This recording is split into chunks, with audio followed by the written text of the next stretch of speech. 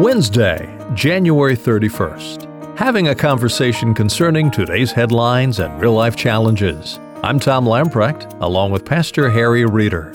Stay with us as we apply a biblical worldview with gospel solutions to put the issues of today in perspective. Harry, a fascinating story out of the Free Beacon. As America grows less religious, strong believers persist. Let me read you a key out of this recently published paper that suggests that drops in religiosity are confined to the moderately religious, while America's strongly religious stay as firmly dedicated to their beliefs as ever. This trend plays out in other measures of religiosity, the report says. The proportion of Americans who attend religious services multiple times a week has remained constant, while the number attending sometimes has dropped and the number attending never has risen. Belief in biblical literalism has also been constant, while belief that the Bible is divinely inspired but not literal has fallen, and that it is a book of fables has risen.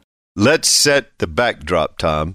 The backdrop is we are in a concentrated, almost 75 to 80 year intensive attempt to secularize America and to sanitize the religious influence, to declare it a secular nation with Christianity as a, quote, philosophy to allowed to be tolerated, but not any, quote, favored status, which means not simply that it has the freedom to practice, but to try to prohibit its practices. The notion today is that the secular cultural elite are telling religion in general and Christianity in particular and with great virulence that you are free to believe these things in your head, in your heart, in your home, and at your church, but nowhere else. So your view of Christian marriage, your view of Christian sexuality, your view of Christian work, your view of Christian ethics, wonderful, believe them, keep it, but not here. Now,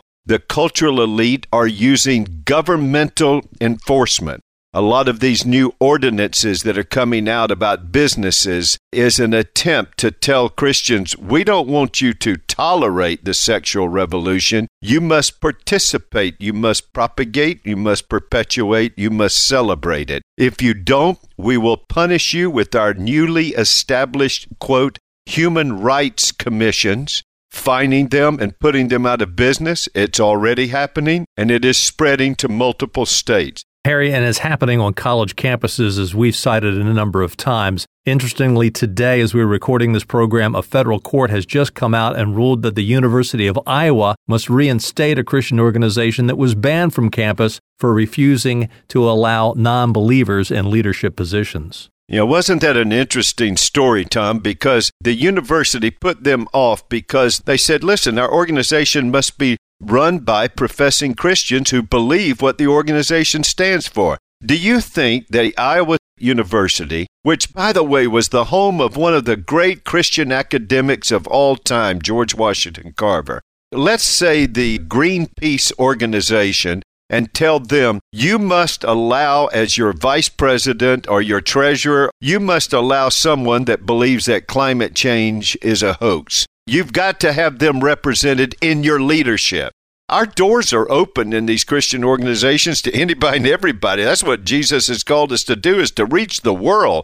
But leadership, that just stands to logical consistency. That's just an attempt to shut them down. Thankfully, a sensible court had a sensible order and a sensible ruling on that matter. But let's get back to this other statistic, Tom. So here is this statistic that says, what about the strongly religious attend services multiple times a week, those who attend every once in a while, and then those who never attend? What that survey said is those who attend multiple times each week has actually increased during this sexual revolution. Those who never attend has increased. Well, where in the world did this increase come? Well, on both sides, it came from the mushy middle, as some people call it, where I was a nominal Christian, but I really wasn't practicing my Christianity. I only attended every once in a while, maybe at Christmas or Easter or something like that. Well, when the sexual revolution hits that person, and when the secular culture elitists begin to put the pressure on them, they easily navigate to the I'm just not going to go anymore. I don't want to be identified with this Christianity because it's being mocked and ridiculed, and so they win them over. Now, some of them, and some out of the never,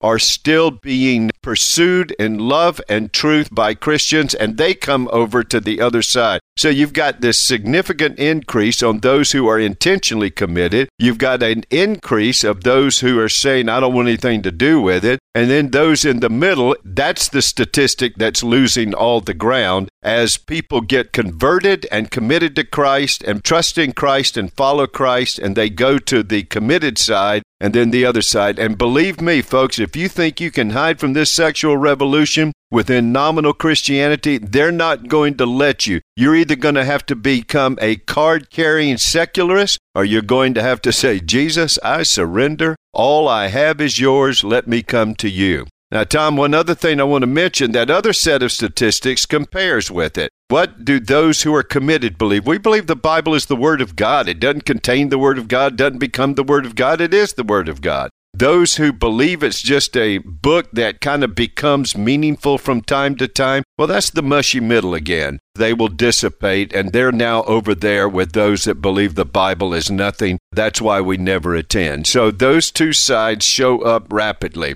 Tom, your church isn't going to be able to hide. Christians aren't going to be able to hide. This secular culture now with fascist power that is using the state and the power of the purse and the power of penalties, you're going to have to find out pretty soon, is Jesus Lord or is Caesar Lord? And that's what we're seeing. And what we're seeing is those who are committed, it's rising. Those who are not committed, it's rising. Those in the middle, they're having to make the decision.